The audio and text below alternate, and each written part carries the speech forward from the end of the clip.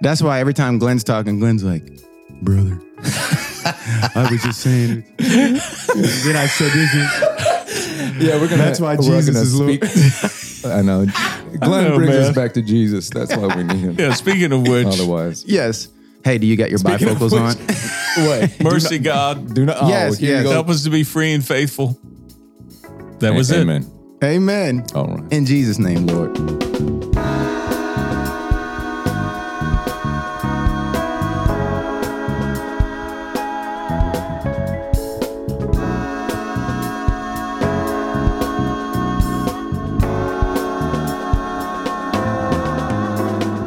Welcome to Till We Feast, where three pastor friends leading three cross-cultural congregations in Washington, D.C.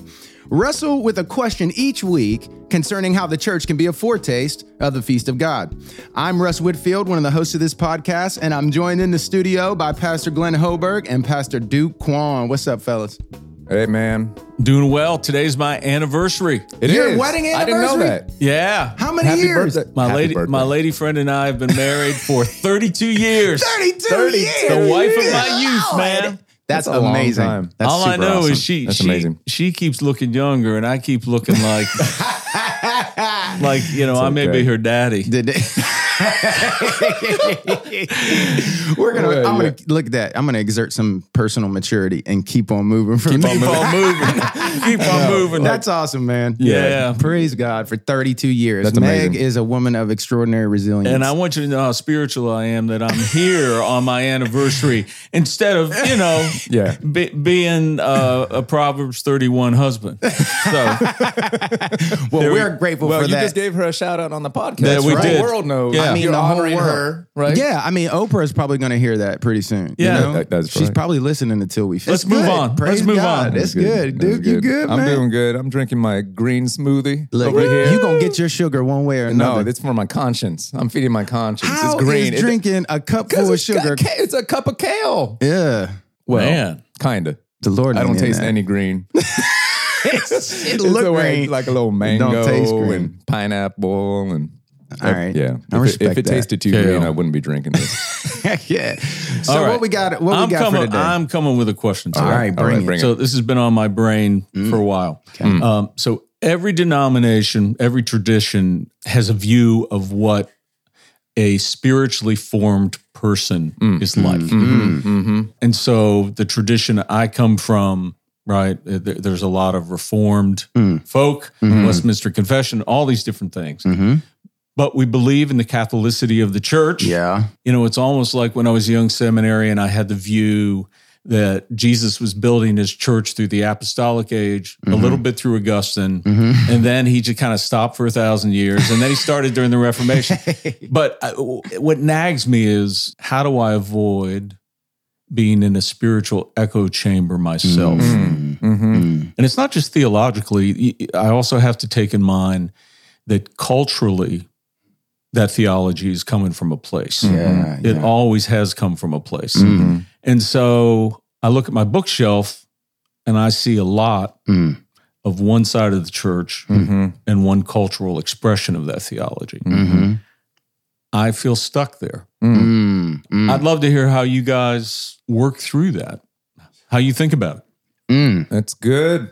That's good. What you think, Duke? Man, it's a good question. I'm just mulling over the question itself, right? Because I think what you just described, Glenn, is true for all of us, right? Wherever you stand or wherever you're coming from, any tradition and influences, denominational location, whatever, you're somewhere, and you're going to be naturally limited if you're only receiving from that one tradition. And maybe that's not assumed. Maybe that's what we kind of have to unpack a little bit here. So anyway, I'm just appreciating the question, still thinking through it. But yeah, what do you got on your mind right away, Russ?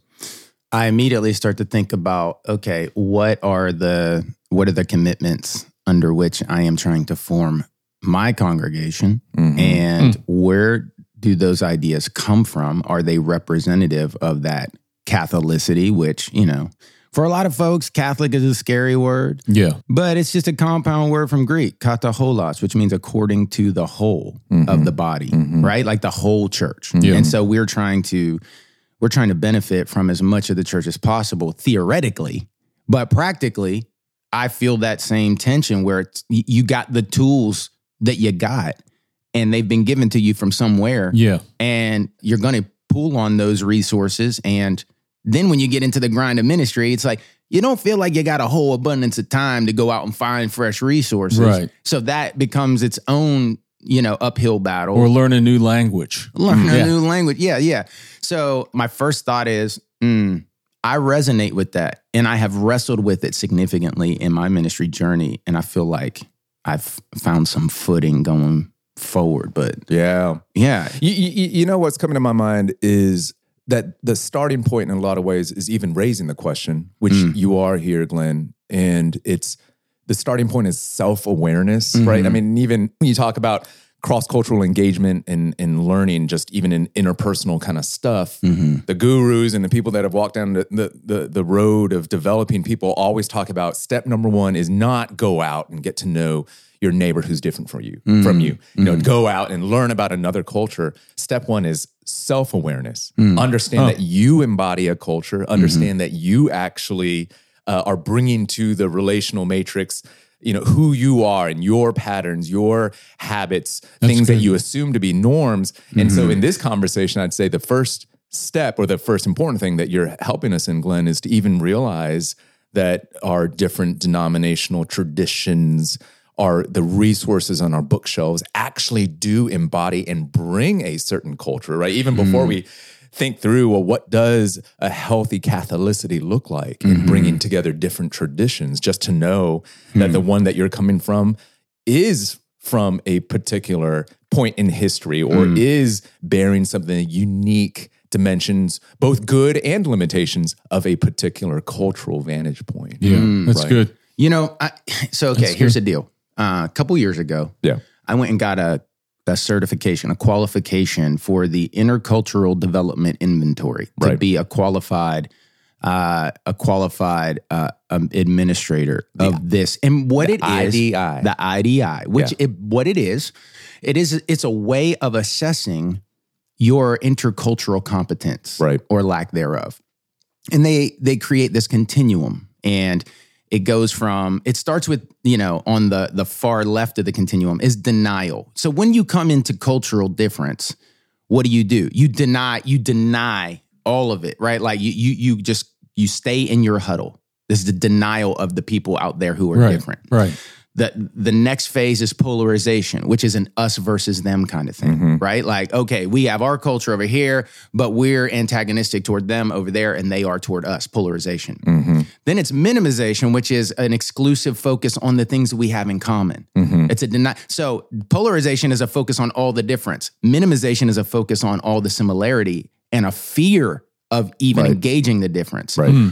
Ultimately, the goal is to get to adaptation. In adaptation, you are not only self-aware, as Duke was talking about, of your own culture, but you're also more aware and have greater facility in adapting who you are without compromising who you are. Right, that's key. Yeah, adapting who you are to other folks so that you can collaborate together. Now, that's with culture in general. Yeah. I think that if we think about ecclesial cultures, that's good. This maps on in a very helpful way. I see where you're going. Because you could be in denial, right? Like you just deny that they exist out there. And you can do that functionally. You operate as if other Christian communities do not exist.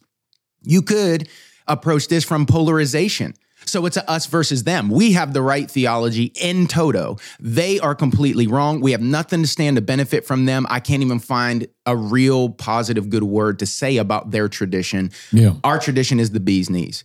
Then there are the kumbaya, like, Rodney King, let's all get along, and we focus on all the things we share. We try to flatten down difference. And anytime someone tries to raise up difference or assert difference, you take it as a threat to the communion rather than as a benefit.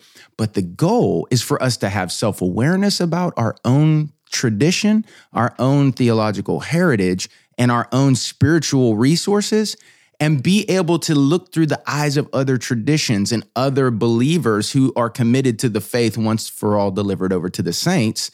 And from that vantage point, we can have a healthy collaboration, and we can really benefit from the Catholicity of the church. That's very helpful. That's what occurs to me. One thing I like about what you're bringing to the conversation, Russ, is that I think what you're saying in terms of adaptation, so you're rooted in your own tradition. You know who you are. You know the strengths and contributions that your own tradition bring. Mm-hmm. You're aware of that, and yet you're adapting, you're engaging with other traditions.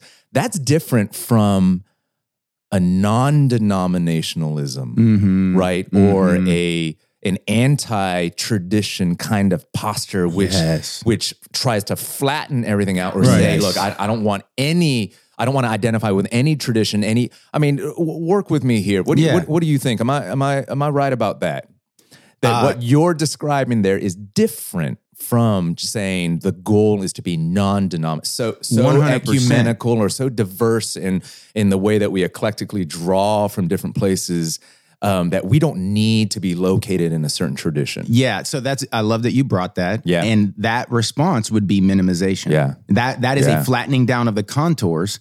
And honestly, if you're going to go textual, it is I think it's poor stewardship of ecclesial communal gifts that are present to be offered. So, like if the body image in 1 Corinthians 12, it's like every part of the body matters in its unique contribution that it has to offer. Right. And there's a way of a person in the text saying, well, I'm not a hand, so I don't have value. And then there's a way of us looking at someone else and saying they don't have value. That hand doesn't have value. But the point of the text is that everyone's contribution matters to the whole big picture of what the Lord is doing. And so when we bring it back to this, the way we get out of minimization is to not fear the differences, but to have a theological and biblical conviction that those differences are necessary to the kingdom work. Otherwise, God would not have distributed those gifts to begin with. Yeah. He gave the gifts. He creates diversity because that diversity is required for the work that he's called us to.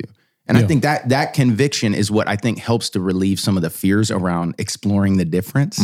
So it's from that place that I think that we can, with gratitude and conviction, root ourselves in a particular tradition, so long as we don't treat our tradition as the end-all, be-all of all that God is doing and all that God has done in the world and all that God is going to do. That's good. You know what I mean? That's good. Yeah. Glenn, what are you hearing, man? Well, one thing about when you went into this discussion of fear, what I thought about was this immense pull we all feel where we want to be right or we want to know we're right because there's a piece in that. So whether it be politics, a moral view, there's a certain passivity that we go into, and it's out of sort of like a self-survival, right? Like, I'm going to stay in my tradition because I need the security. Yes. I need the security that my world, it's sort of like the Pharisees in their worldview, right? Jesus, when you think about what did Jesus do? He just like grabbed their world with two hands and he shook it, right? He was just like shaking it on every, and so in the tradition that we inhabit, who come from, there's always that phrase, always reforming, always reforming. But I think it only goes so far. It's like always reforming means I'm going deeper and deeper into the same tradition. So it's not this idea that like I am willing to enter into the uneasiness of letting other traditions speak into my tradition. And it doesn't mean, as you all said, I jettison whatever's new, I grab it. Yeah. But there's a certain like self-confidence. And maybe that's what I'm starting to feel more. And I've been feeling it for some time. As I'm preparing my sermon or studying, you turn around and you look at your bookshelf and you're like, okay, yeah, right. Because I need help. I really believe this is another thing, but I do believe there are pastors and learned pastors, but I think we need scholars. We need people that have that. So I'm going to that resource, and yet I have this uneasiness that like, man, I can only give what I can receive. You know what I mean? Like if I'm not receiving from that wider thing. And I'd love to hear from you all, like practically, how you try to do that. Like try to broaden your reading or your resource list. You're preparing some sort of teaching. and you know the tradition you come from, but at some point do you stop and go, I need some other voices here? Yeah, man. Look, I love that reflection, and I think there are a number of complications to it. So when I first started really rocking hard on cross-cultural, and I started having opportunities to talk to other folks around the country about cross-cultural, one of the first things that people started asking me for is, what are the books I should be reading? Yeah. Like, who are the authors of color that I should be pursuing? And I was like, let me see what I can do in terms of like compiling a list of different voices that we can trust are orthodox and reliable and true to the faith, but from a different cultural perspective. And here's one of the things that occurred to me in that journey. Even that question itself presumes a certain culture. Mm-hmm. It presumes a literary culture. Right. And so, That's good. So growing up in the Black church, one of the things that occurred to me when I went to seminary, so I went to seminary and actually heard a professor say that African Americans have never made a meaningful contribution to theology. He said that. Good night. And he believed that. But think about why. Because a meaningful theological contribution in his mind was meant to come through the literary means and through the printed pages and through the mechanism of the academy. Right. Now, let's ask a question. Is that the only place from which we can draw resources? The book, the academy? And I think the answer is no, because we have oral tradition. Right. Like the oral tradition existed in the Jewish community, right? Mm-hmm. And eventually a lot of that was enshrined, I believe it's in Midrash, right? Like conversations and interpretations of scripture, and the Jewish oral tradition, it existed, right? But then I thought about growing up in a Black church, and I was like, this is an oral tradition too, and if we want to grow those resources, what we're going to have to do is we're going to have to get creative in where we look for them. Yeah. And so a lot of creative theologization in the Black community happens in the Sunday morning preaching of the word and in the gospel music that was produced by the Black church. That's really good. And so I wonder what other cultures are primarily oral tradition as opposed to literary tradition, and how might that give us direction in finding new resources? Another thing to say is in our Western world, like we look to the academy, right? Like that's the pinnacle. And you mentioned that, and we value scholars and those who have spent significant time digging into a topic.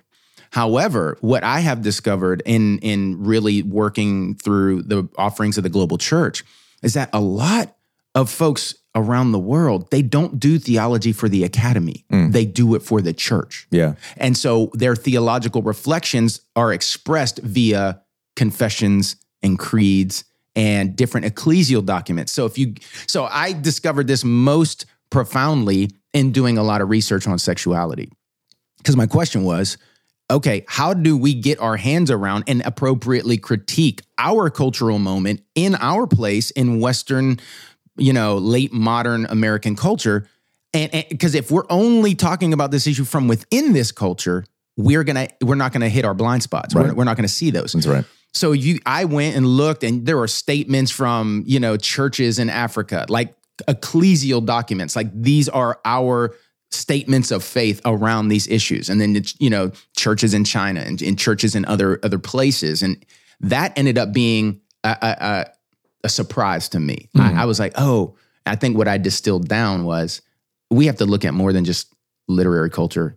We have to look at oral culture, and we have to look at ecclesial culture. Like, where do people feel like we need to keep our most significant theological commitments, in protection, right? Where are they? That's good. Duke, you got thoughts on that, man? I mean, I feel like it's related to Russ's point on oral tradition relationships, just straight relationships with believers in other kinds of churches, and especially clergy, right? Just being able to engage, talk through things, disagree.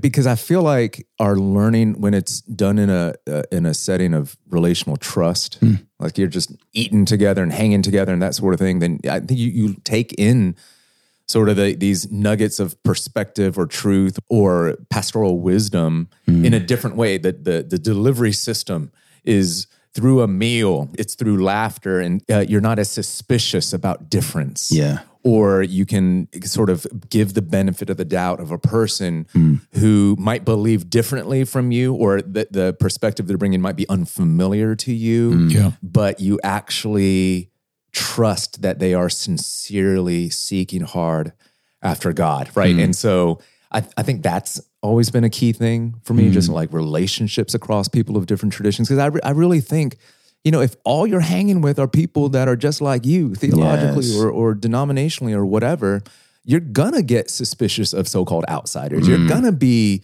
resistant to people that challenge your ideas, or you're reinforcing the same thing again and again. And so there's the bookshelf thing, and there's all these other aspects of how we learn and take in, but relationship with people from all over the place is a key thing. I want to go back to, I feel like both of you hit this, Russ hitting the thing on the academy, which we can maybe re-articulate that as, this is very simplistic to say, mind, heart, will, or whatever, but and do your relational thing. I immediately think of all the commandments, which I understand to be all the theology in the Bible, fall under the two great relational commandments.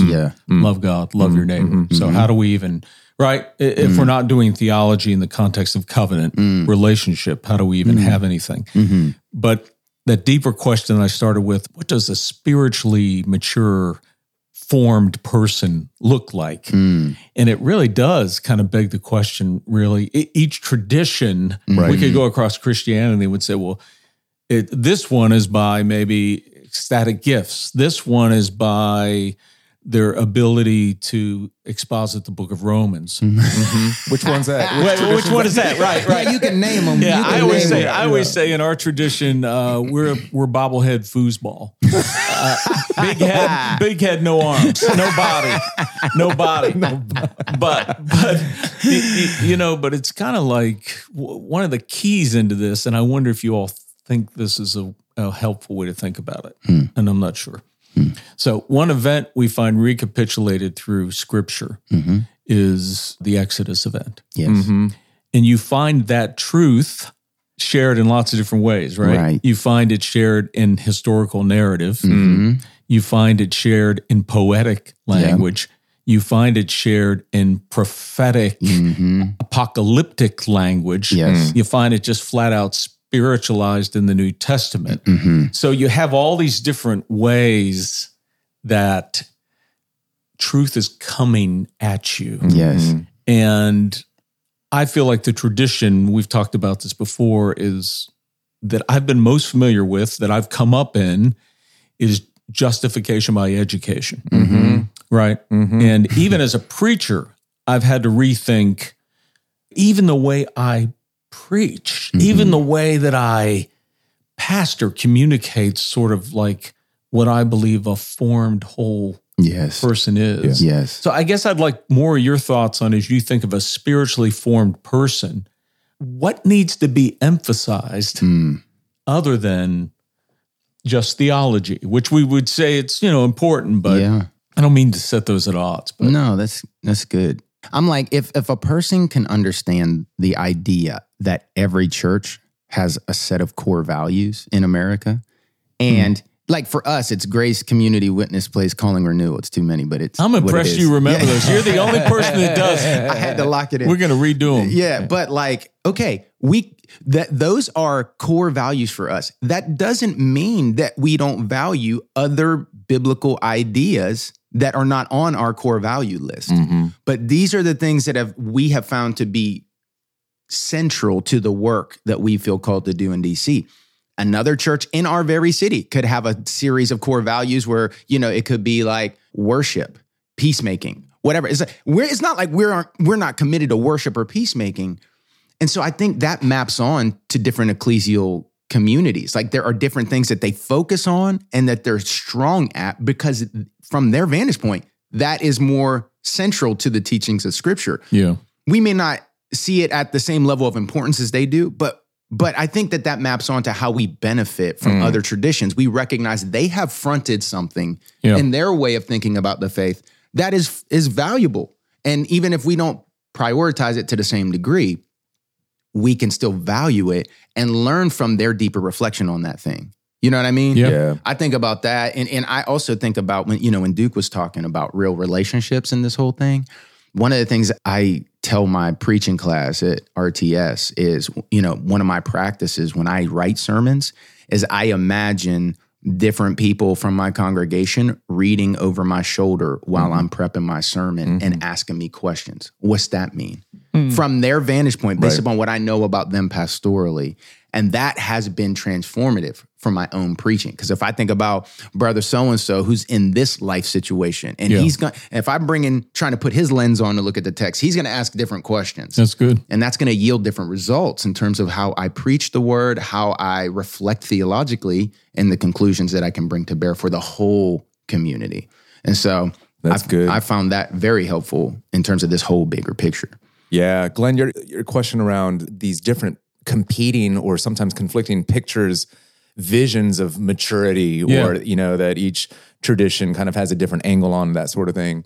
It's true. And I feel like that's so important for us to kind of go out and be like, that there actually is a different emphasis. There's a different sort of embodiment of the fullness of the Christian faith and Christian theology in different traditions. One thing that comes to my mind, for example, is the way the immigrant church specifically, I'm more familiar with the Korean American church, how much service is emphasized as an aspect of Christian commitment and maturity. And prayer, right? And prayer too, right? So the praxis, the practical dimensions of the faith, so much so where you're not going to be a leader in the church unless you've gotten your hands dirty, right? You may not know this or that finer point of theology and doctrine, but if you have not, listen, these days I joke that you can tell when someone grew up in the Korean church because they know how to put out a 6-foot folding table as a one-man operation. It's like, if you don't know how to grab that thing, kick it up with your feet, you don't know how to come,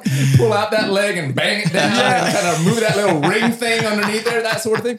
And you can see the difference. People that have been raised to put out folding tables in the fellowship hall of a church, right? And you could say, there's a part of me that's like, I don't want any ordained person that hasn't been putting in, in our church, that hasn't been putting in some time setting up chairs, right? That dimension of service. That's definitely a mark of, I think, Korean American spirituality, that dimension of service, community participation, quiet, just doing the dirty work. And of course you're doing it because the deacon is like staring you down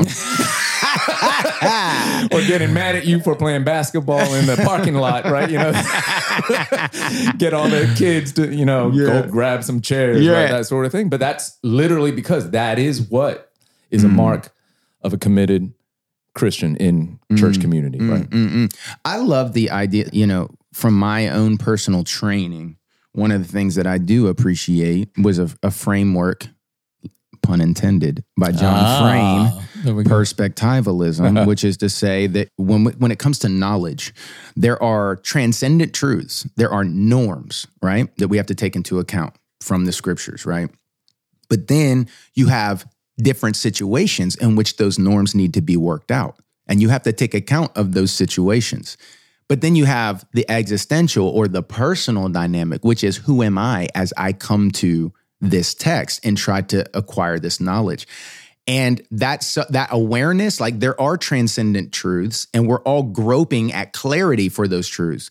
But we eventually need to get those truths down into particular situations. How that truth hits in DC is going to be very different from how that truth may hit in Nepal, right? And so there's a missionary flexibility to working out the norm, but then you can't leave out the fact that you have to think about who you are, what's your story, how have the wounds that you've received potentially obscured certain truths to you or heightened other truths to you that you understand and other people may not get because they didn't face that. But it's a self-awareness in the task of knowing. And so I think that paradigm has been useful to me because tri-perspectivalism was John Frame and Vern Poythress riffing off of a broader epistemological approach called perspectivalism, okay? Which was basically a movement to say Truth cannot be fully apprehended from one single vantage point. Right. You have to look at it from other vantage points. It's like similar to the 4 Gospels. Those are 4 perspectives. Genesis 1-2 has 2 perspectives of the creation account. One is more cosmic and one is more centered on humanity as the crown gem of God's creation, right? So we have perspectivalism in Scripture, but I think oftentimes we think that our perspective is totalizing. And there are no other perspectives that can help us to see this. But you know what that reveals? That reveals that we have a pretty diminished view of God's truth. To think that we have exhausted it. Right. I've often asked people, do you think that John Calvin and Martin Luther and Theodore Beza and John Knox exhausted all there is to say about the person and work of Christ? And everyone says no. And I say, exactly, because his excellencies are manifold. So why would you think that they are the final and exhaustive word theologically on that? Don't you think that ought to energize us to go out and continue to search more to learn all we can about the manifold excellencies of Jesus? That's good. So those are the things that occur to me. And I can tell you personally, I have benefited tremendously from tracking down these roads. And I feel like what it has done is allowed me to benefit from the treasures of the global and historic church in terms of what the global and historic church has always agreed upon as the foundations of Christian spirituality. This is all very, very rich. I love the idea, like even going back, Russ, to what you said about where are you looking? Like, are you basically just looking to a bookshelf, right, for your sort of definition of this? Are you treasure hunting in places? And that sort of opens up a lot of stuff. Like, and it even sort of convicts me of what am I looking for? What am I looking for? The fact that I'm looking at a bookshelf means I'm looking for a particular thing. And so even to take it one step more, this question of how do we understand what a spiritually formed person is ultimately what we mean by what does it mean to be human, right? Yes. And that's where I feel like so much is on the line too, right? When we talk about what it means to be a mature Christian, we're talking about like your entire life, your entire person. And that to me, there's a lot of like self-awareness and self-criticism, I think, still to be done on what does it mean to be human in this theological and cultural tradition. I don't know, Duke, you're always great about crystallizing. No, I like what you're saying because Duke. Bring it all together. This is good because you're kind of landing at a pretty profound point that what's at stake is whether or not we actually have a biblical anthropology. There you go. And whether or not we have a biblical theology proper, right? Yeah. Russ, what you were saying in terms of is our vision of God so small that we think he can be adequately captured in a single tradition or a single author or a single, kind of bookshelf or whatever. But that's I think your you're book. commenting to us a synoptic ecclesiology, right?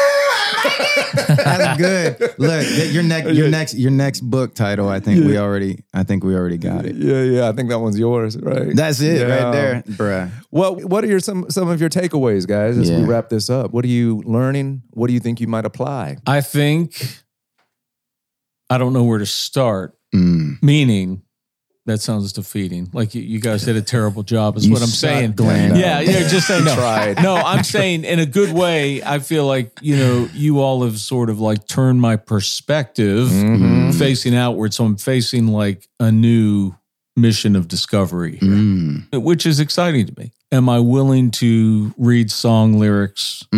Right. You do that. Yeah. You do that better than nearly anyone else I know except Kay Twitty down in Nashville. Well, that might be helpful. Anyway, that's one thing. I appreciate the lens that y'all provided. I felt like when Glenn was talking, and Glenn was like talking about what am I looking at? Yeah. What I would add to that is an additional layer, which is that C.S. Lewis letter, not just what we're looking at, but thinking about what we're looking through. Right. To the whole world. Because all of these things are not just things that we look at, they're lenses that we look through to try and better perceive the reality of the world. That's one of the things I love about Newbegin. When he would so often talk about like, there is a reality. And what we're trying to do is more deeply apprehend that consistent reality. And so all of the things that we're using, whether it's a confessional document or a creed or a conversation with a friend or some kind of class, they're lenses that we're looking through. And I think the goal is something like when you go to the eye doctor and they drop down that machine called a phoropter and they begin to drop the lenses down. They say, which one's clearer? This, click, or this, click. And you're always like, I don't know. Can you do it again? I had an optometrist yell at me once. He's like, you're not doing it right. He got mad at me because I kept saying, I don't know. Sorry, I'm ruining your illustrative moment here. You know? But what they're doing, that they're not just dropping down different lenses. They're dropping down a different shape of lens. Yeah. Because they're trying to get the particular shape of that lens that will create the greatest clarity for you. That's right. And so it's because we all have a theological astigmatism. Right? Exactly. And so scriptures are lens. Yeah. But the shape of that lens has to be cross-cultural. Let me throw this at you because, I've often tried to, when I teach or explain to people the value of theological tradition or confessions like the Westminster Confession of Faith, which, a lot of people these days automatically reject as being too narrow or too whatever.